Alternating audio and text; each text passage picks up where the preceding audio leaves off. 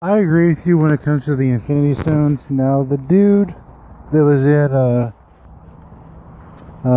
was in Guardians of the Galaxy 1, when they came to him, he seemed almost happy that they brought it to him. Like he was thinking of collecting the rest.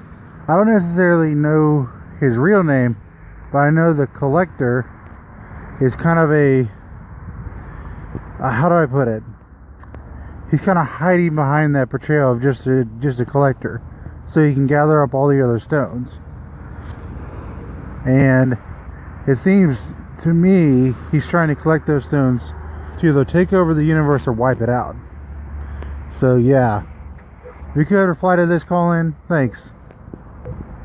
So he's the collector, is the elder of the universe. Him, the collector, and the grandmaster. We'll see the grandmaster in Thor Ragnarok sitting with Loki. We saw him in the trailer. So they both are elders of the universe.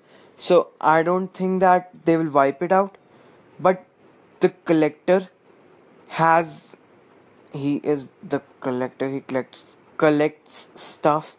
So either, according to me, he is trying to collect it because he's a collector, or he will sell it to Thanos.